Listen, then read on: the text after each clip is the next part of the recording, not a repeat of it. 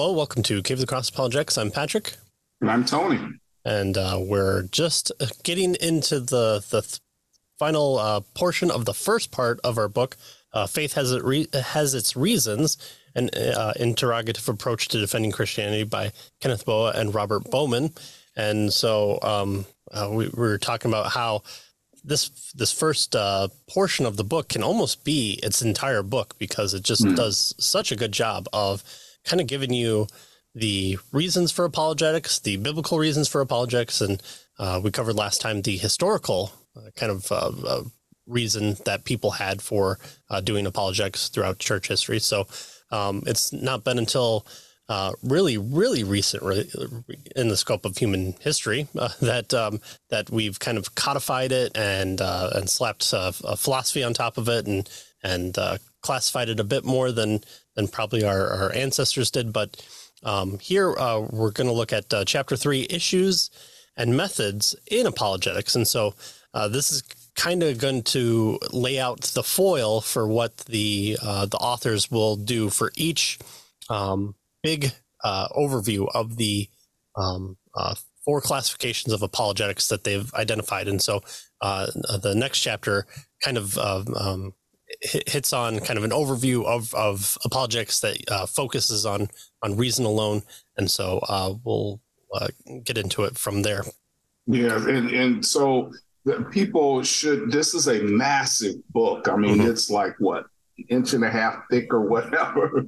But I don't think people should be intimidated, because a lot of it, he puts a pattern together where he does the same thing over and over again. Now, he does it with different materials, but once you get the pattern down, you know, each one of the 4 major methods that he's bringing out here, he follows the same pattern. I think there's like 3 chapters for each method or something like that.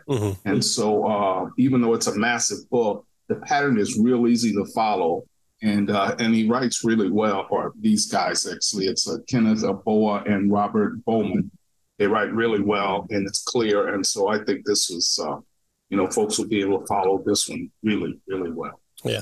Yeah. The problem with reference books is that I always want to read it like a normal book. So, getting through the dictionary is really hard when you have that type of mentality. But here, you can use it as a good reference resource. There's a lot of big names, people here, and even some lesser names that you might not know. And so this is always good to kind of take notes of what's in your books and say, when we did Scott Christensen's What About Evil, I think he's got a really great chapter in there on the incarnation that when I've organized my books kind of on library things, that I made sure to tag it as a book that has a good chapter on incarnation. So this book has that same type of thing. So if you're wanting to reference it in different ways, it does that. And so not only will we cover people, but we'll also cover kind of the big questions that each method has to answer. And so that's where the authors kind of are directing us here for the issues and methods in apologetics.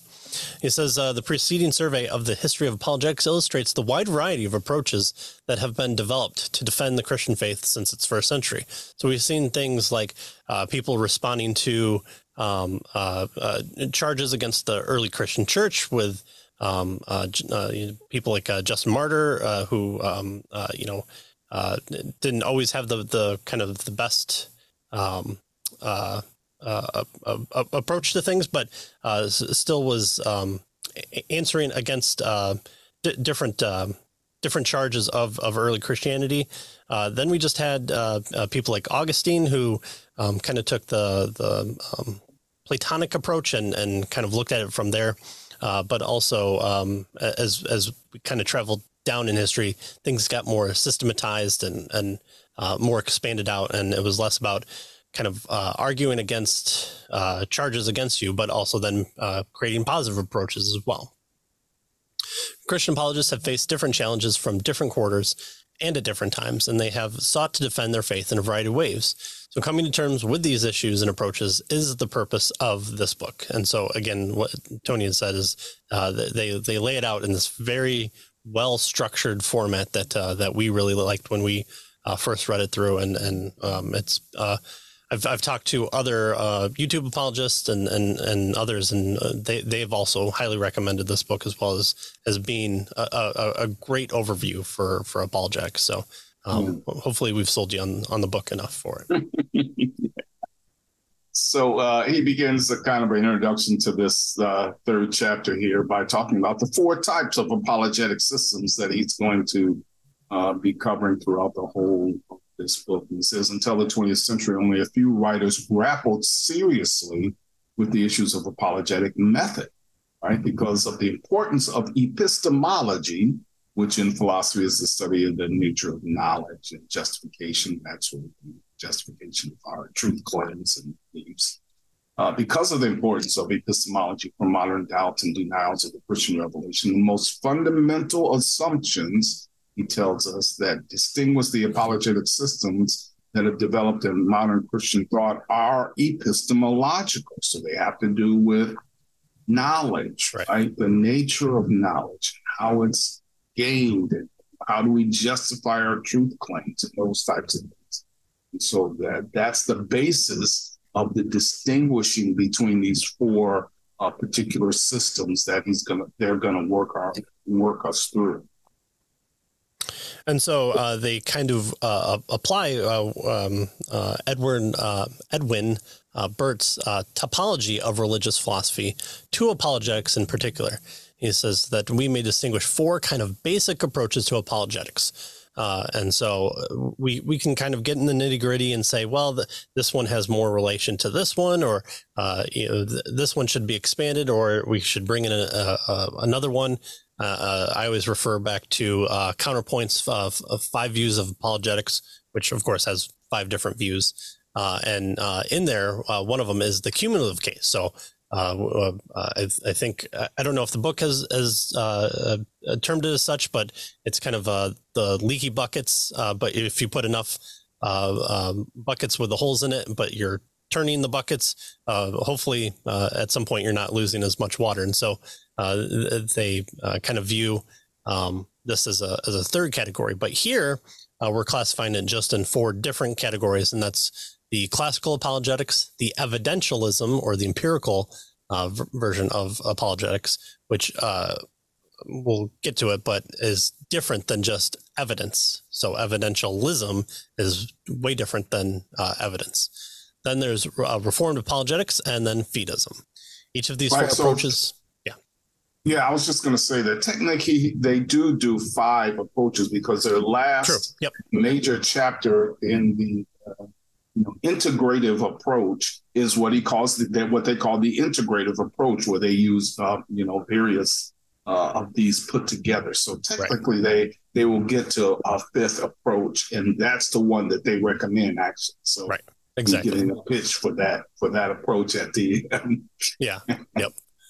So each of these 4 approaches in apologetics, though its precursors in earlier periods of church history, emerged as distinct approaches to apologetics grounded in the explicit epistemology in the late 19th and 20th centuries. That's kind of what we view as more the kind of official heyday of apologetics. It's where philosophy came into the mix kind of more formally. You had it studied in the big schools, and those big schools have taken it over and done different things with it. But the late 19th, earliest 20th century, and then you have to skip a few years because of certain number of world wars. But they talk about how they're going to briefly describe kind of the overview for each of these 4, and then then we'll expand it in later chapters. Right. So the first one they jump into is, and the first on the list here that you gave us, is what they call classical apologetics. And he says that they're using this term in this book. It refers to an apologetic approach that emphasizes the use of logical criteria. For example, the law of non-contradiction, of self-consistency, comprehensiveness, coherence, and that sort of thing, in determining the validity of competing religious philosophies. So they're going to use this rationalistic, logical approach with regard to argumentation and proofs is really what they're going to be dealing with in classical apologetics. They tell us that these criteria, the law of non-contradiction and so forth, are used to refute the truth claims of non-Christian worldviews and to establish the existence of God through theistic proofs. So, first, this is kind of a two-step approach, as we will see here. They will prove that God exists or give theistic proofs for God exists, and then they will show that Christianity has the God that we should be worshiping. So they tell us that this approach in its modern form is characterized by that kind of two-step method in apologetics. Make a case for theism, worldview that affirms the existence of one creator God, and then secondly, presents evidence that this God has revealed himself in Christ and in the Bible. So that's the kind of two-step approach and that's why they call this classical apologetics. The classicalists are going to claim that this is, the historical method that they have picked up throughout church history. Right? So first, prove that God exists, and then show that God revealed himself in Christ and the Bible. That's kind of the classical method, the classical two-step approach. And like classical music, just because it was there first doesn't mean it's the end-all be-all of music. Well, the most famous Christian thinker commonly regarded as paving the way for this approach in the early was in the 13th century, and that's Thomas Aquinas. In modern-day evangelical apologetics is perhaps best represented by Norman Geisler, who was a very big fan of Aquinas, and we'll not get into the negatives yet, but there are negatives to that, but there are also positives to it, especially coming from a big thinker like Aquinas, who love him or hate him, you can't scoff at his voluminous work that he's done. His impact right. in both theology and apologetics. The five reasons are a staple of philosophy 101 classes. They're still talked about in metaphysics classes. So the Summa that he wrote, and he wrote many Summas, is well felt. In fact, I was asked to be a part of Revived Thoughts Studios as a co-host where we talked about Thomas Aquinas. So I'll link that in the description below as well. But we discussed this approach in the part 2, classical apologetics. It stands to reason, and that reason being first. So that first approach is probably more settled on reason and logic. That's where your philosophical terms come out: contingency, necessary being. The Kalam argument tends to stem from there. And then the second approach is more of a historical approach, but still logic and reason come out in there, especially when you're talking about maybe a mere Christianity type approach from C.S. Lewis, who applies a logic approach, a reason approach to the historical claims of Christianity. Mm-hmm. Yeah, so that's classical apologetics, and it's based on reason, and so they call this classical apologetics. It stands to reason, right? That's kind of the tag word that they give for classical apologetics. Secondly, there's evidentialism, and this seeks to ground the Christian faith primarily on empirical and historical verifiable facts. Evidentialists often draw a parallel between the scientific method of testing theories and theological verification. So just like the scientists might test their theories to try to verify their claims about what they found, you do that kind of thing in theological verification. They argue that a high degree of probability, that is the evidentialist, argue that a high degree of probability can be established in favor of Christianity, and that this is the same kind of credibility that's associated with confirmed scientific laws. So that's what they call evidentialism with regard to this approach. Right. So here's going to be your kind of minimal effects approach. What can we prove about the resurrection? really making the case that that if we can show that the resurrection is highly more likely than it is not likely, that it counts as a miracle. Well, where does miracles come from? Miracles come from God, and if you're going to say I'm going to tell you the truth about these things, and I'm going to rest my laurels all on me rising from the dead. Well, if you happen to complete that mission, it should perk up, and we should give credence to the messages coming out of that person as well. Well, here for evidentialism, rather than the two-step method of first defending theism and then defending Christianity as in the classical approach, evidentialists considered the evidence for creation, for the inspiration of the Bible, for the divine identity of Christ, especially based on his resurrection from the dead, as part of an overall case for the reality of the Christian God. So here you can take creationism, either directed evolution or just good old young earth creationism, or just creationism in general, or you can really focus on showing the Bible to be accurate and true in all things. So then when it comes to things like, you shall love the Lord your God with all your heart, then that's the kind of hill that you have to get over after you show the inspiration of the Bible. And then, of course, the resurrection and the identity of Christ being there as well. But Joseph Butler is commonly regarded as the pioneer of this apologetic type, and in recent decades has been especially associated with Lutheran scholar John Warwick Montgomery, who is big friends with Mitch Stokes. I think he studied Mitch Stokes from our book, How to Be an Atheist. He studied under him, but then he works alongside Plantinga. So he's associated as well with Plantinga, I believe. So we discussed this approach in part 3, Evidentialist Apologetics, just the facts. That's all we need, just the facts. So Columbo and Dragnet meeting together here. That's right.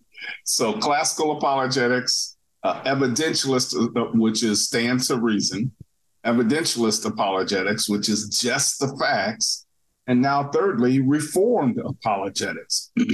And the reformed apologetics argues that we ought to ground reason and fact on the truth of the Christian faith, rather than trying to prove or defend the faith on the basis of reason or fact, right? So it's not just, proofs, logical proofs that get us, through to the atheist, nor is it just establishing these various facts. But the Reformed apologetic says, no, we ground reason and fact on the truth of the Christian faith. And we'll see here as we go, they don't get into it specifically here, that this is kind of where presuppositional apologetics is a part of. Right. They argue here that empirical and rational approaches to religious truth are doomed to failure. Why?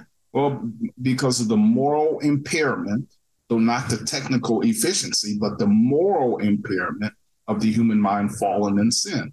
Worse, the Reformed apologetics assume the self-sufficiency of human beings to employ reason and interpret the facts independent of divine revelation, and they assume that people are bent because of their sinful nature. And so, therefore, apologetic systems based on such epistemologies are both inadequate and inappropriate to defend the faith, right? If you're just depending on proofs or facts, well, proofs may be logically valid, but again, we're coming up against, human mind that's fallen into sin. Facts are viewed from the worldview or perspective of whoever is giving the facts, right? So yes, this is a computer in front of me, but according to my worldview, that might mean one thing. According to someone else's worldview, that might mean something else, right? And so as a result of human fallen nature, we can't just depend on these proofs and facts, and we have to base it on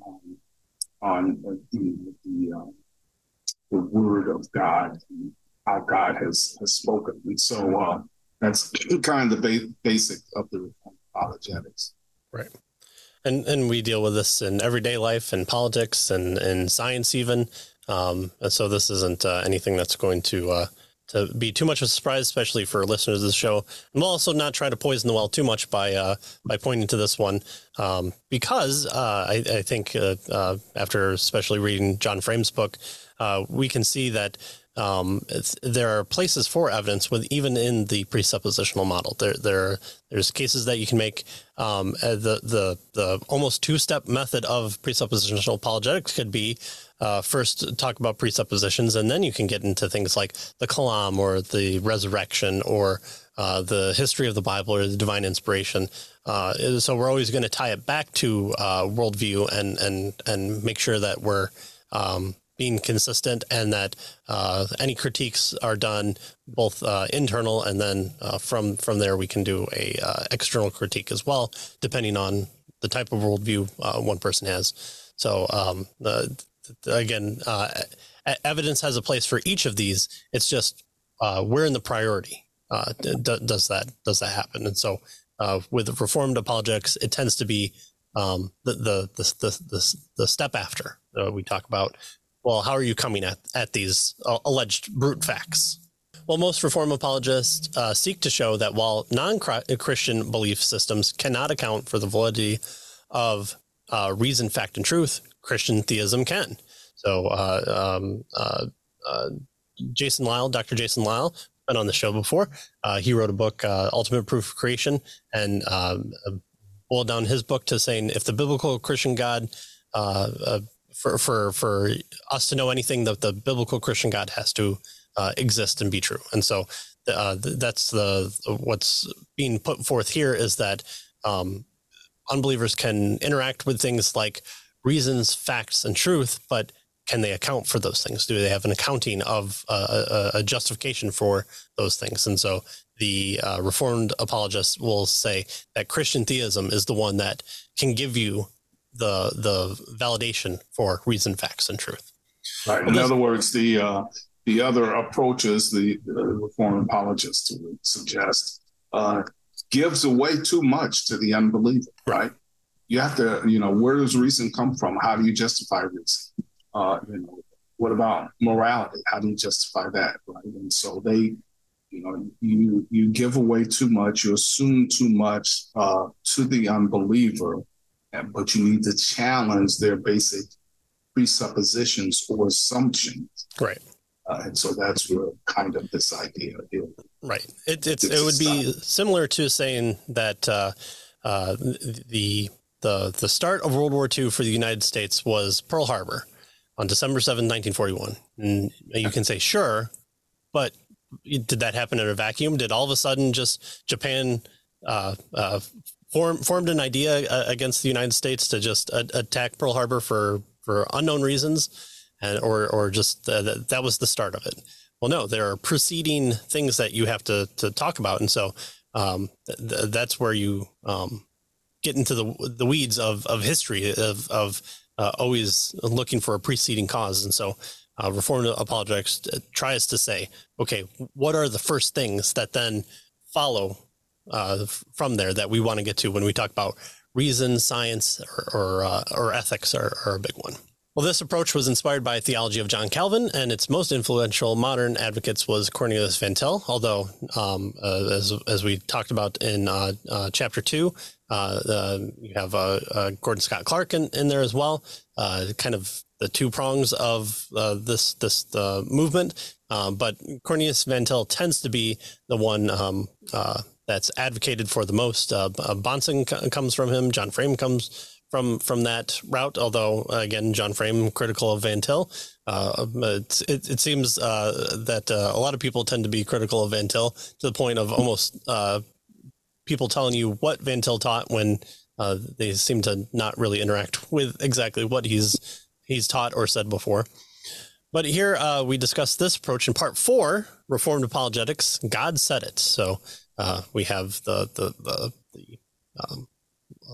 reason, then we have the evidence, and now we have God Said It. Good. And then lastly, the fourth kind of perspective or approach that they want us is fideism. And fideism, they say, may be and has been defined in various ways. The term derives from the Latin fide, which means faith, and it's commonly been used as a pejorative term for the position that one should just believe in God and Christ apart from any reasoning or evidence. Right? That's the slam against this often. But more broadly, they tell us fideism maintains that human knowledge of truth, including and especially religious truth, is at bottom a personal matter of the heart or the will rather than the intellect.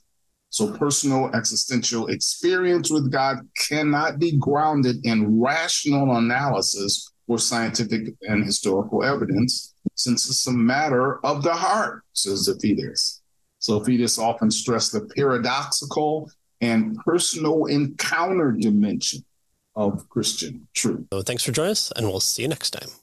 See you next time.